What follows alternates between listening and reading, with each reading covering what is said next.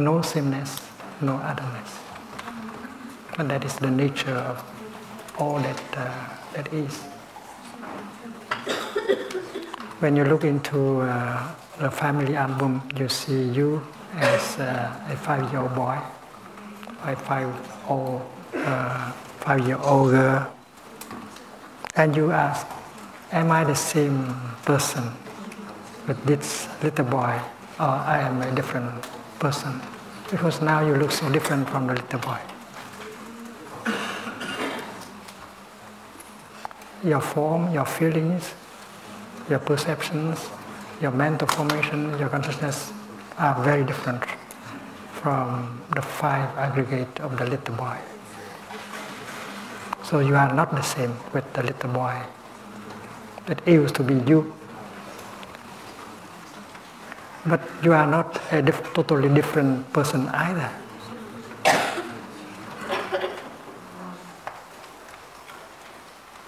So the truth is that you are neither the same nor a different one.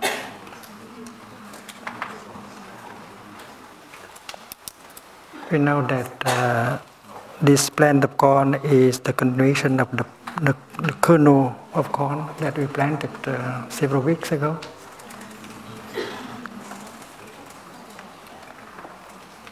And the grain of corn is still alive. And even we do not see it in the form we used to see, it's always there. We cannot remove the grain of corn out of the plant of corn. It is there in every cell of the corn stalk. So with those of us who know how to look deeply, we can see the presence of the kernel of corn in every cell of the corn stalk. The same thing is true with our parents.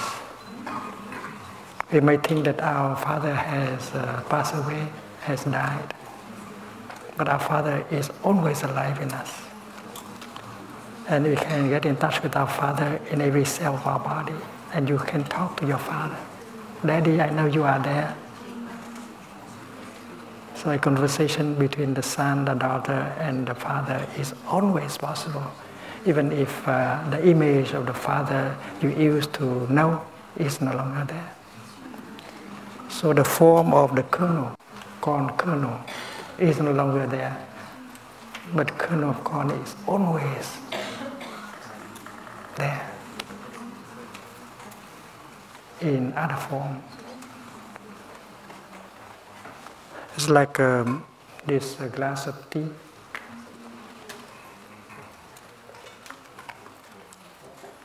The tea in this glass is the continuation of the cloud yesterday floating in the sky. So the cloud has not really died. The cloud has become the tea. And when you look into the tea, you see your beloved cloud. Hello, my dear little cloud, I know you are still there. And the tea can talk to the cloud. The cloud is inside of the tea. My cloud, you are my ancestor. Yesterday you were in the sky and I was with you also. Now I am in this cup in the form of tea and you are in me. So the tea can talk to the cloud, and the cloud has not died. We have learned that it's impossible for a cloud to die. To die means from something you become nothing. But it is impossible for a cloud to become nothing. It becomes rain or snow or ice, but never nothing. So death is not possible. If we look deeply into the heart of things, we find out that everything has the nature of no birth and no death. The cloud has not been born. It just manifests in the form of a cloud. The cloud has not come from nothing. The cloud has not come from the realm of non-being into the realm of being.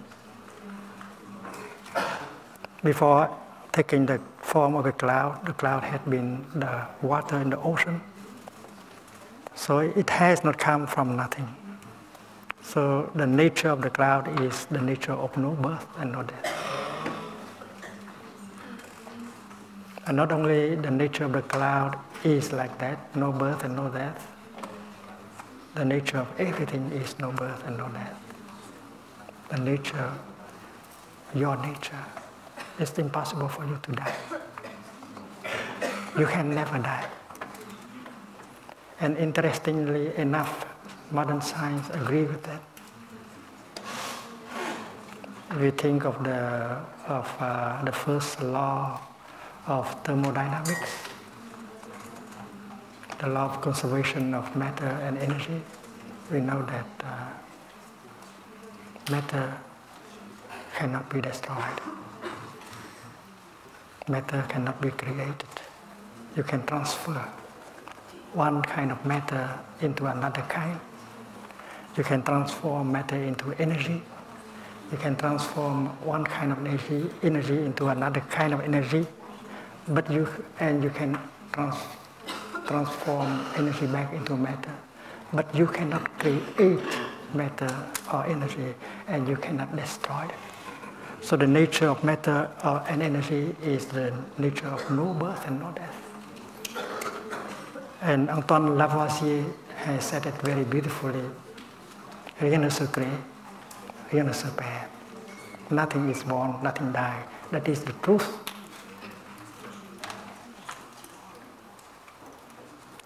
So our cosmic body, we have a physical body, but we have our cosmic body. Our cosmic body is the kingdom of God. And in the kingdom of God, nothing is born, nothing dies. The true nature of reality. And we have a beautiful example yesterday, the image of a wave.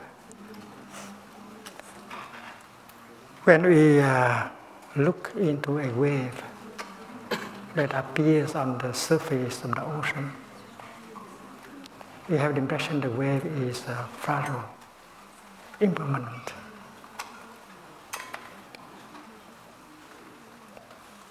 Wave has her own body, wave body, like we have a physical body. But the wave also has her water body, ocean body. And the moment when the wave realizes that she has an ocean body, she loses all fear. And she enjoys going up, she enjoys going down. She's no longer fearful because she's capable of touching her ocean body.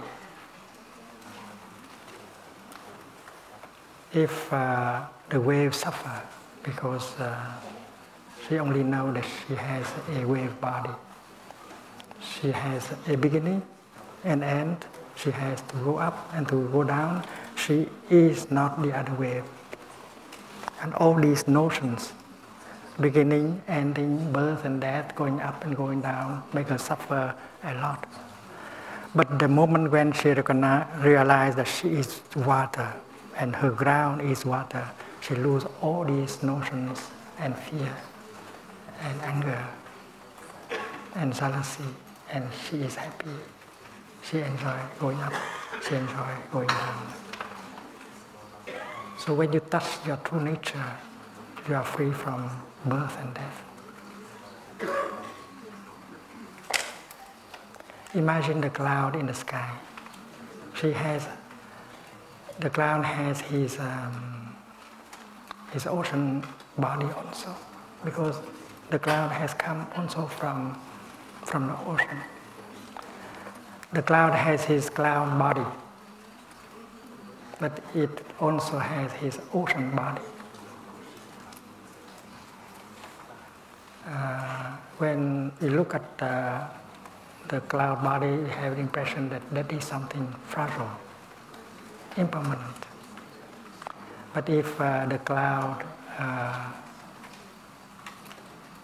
realizes that he has a water body, an ocean body, and then he's no longer afraid of dying, because dying is impossible. To die is impossible. Interestingly enough, the teaching of no birth and no death goes perfectly with the finding of modern science. Things change, but they are not born, they do not die. Rien ne se crée, rien ne se perd, tout se transforme. And that is the first characteristic of the bijas of the seed in Alaya Vijnana, store consciousness.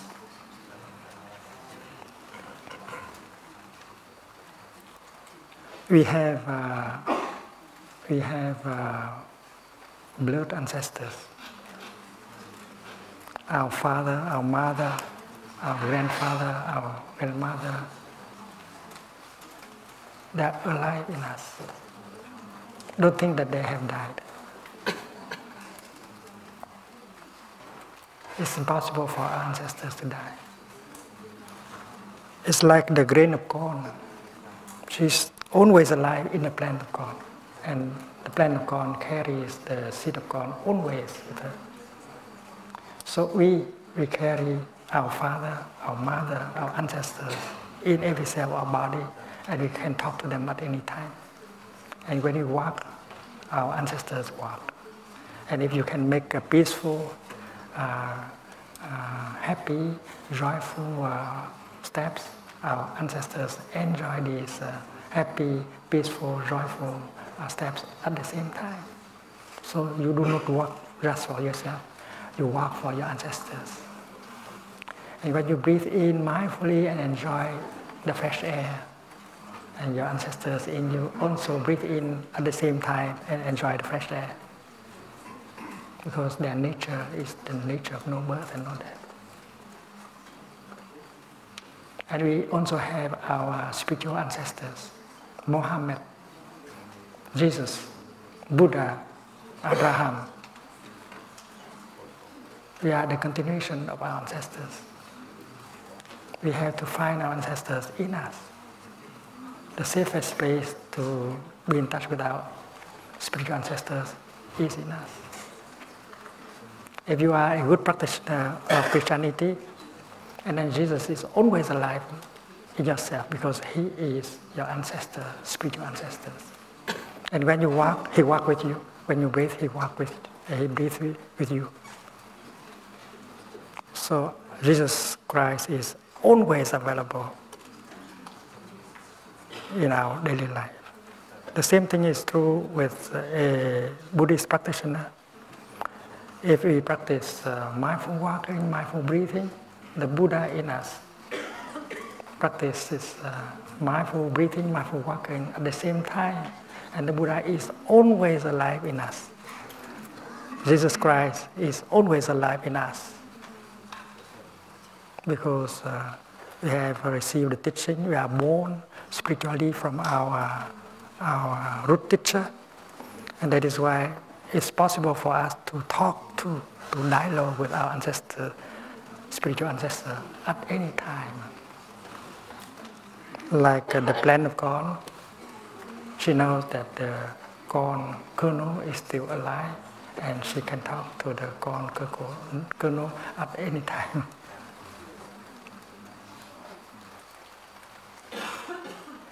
In the case you had a difficult ancestor, a difficult father, difficult mother.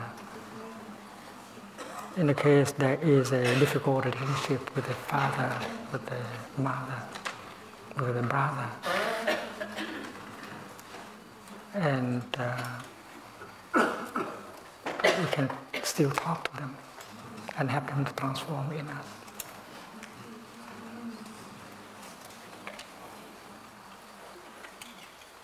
This is a good practice. Suppose our father had a lot of difficulties, and there's a lot of suffering in him, a lot of difficulties in him, but he did not know how to take care, to handle, to transform the suffering in him. And that is why he remained always the victim of his own suffering. And his suffering is transmitted to you. That is why sometimes you suffer and you don't know why you suffer. Because the suffering of the father has been transmitted to the son or the daughter. And you can talk to your father inside. Daddy, I know that you suffered quite a lot. You were not lucky. You had not met a spiritual friend, a teacher, and did not know how to transform. But now I have the chance to meet a spiritual friend, the teaching and the teacher, and I'm going to practice in order to transform the suffering in me, and that is your suffering also. If I transform the suffering in me, and then you are transformed also in me. So everything you do for yourself, you do for your father, your mother, and your ancestors. There are young people who are so angry at their father that they cannot talk to their father. They cannot look at their father. And they can say, that person, I don't want to have anything to do with him. And there are young people who say like that. It looks like they don't want to have anything to do with their father. But the hard fact is that they are the continuation of their father. They are their father. It's impossible to remove their father from them. It's like this plant of corn. Suppose she's angry at the corn kernel, and she wants to remove the corn kernel from her. It's impossible. And that is why there is only one way to do, to recognize your father inside of you and try to understand the suffering and try to transform. There is that practice. Breathing in, I see myself as a 5-year-old boy or girl. Breathing out, I smile to 5-year-old boy or girl in me. Breathing in, I see the 5-year-old boy or girl in me is fragile, vulnerable.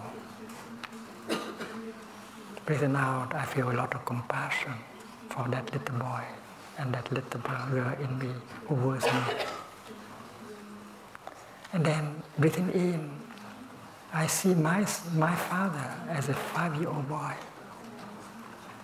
Because our father had been also a fragile, vulnerable little boy also. And as a fragile, vulnerable little boy, he suffered also. So when we are able to see the suffering of our father, suddenly our anger disappears. When we see the suffering and the origin of the suffering in our father, we don't want to punish him anymore. Instead, we want to do something, to say something to help him suffer less. Our anger has transformed into compassion. So meditation has that power. When you recognize the suffering, when you begin to understand the nature of suffering, in him or in her, compassion is born in your heart. And when compassion is born, you don't suffer anymore. You don't want to punish anymore. You can say nice thing to him or to her. You can listen with compassion. You can restore communication. You can help him or her suffer less, and you can bring about reconciliation. And that can be done quickly also. So we need insight in order to make compassion born in our heart.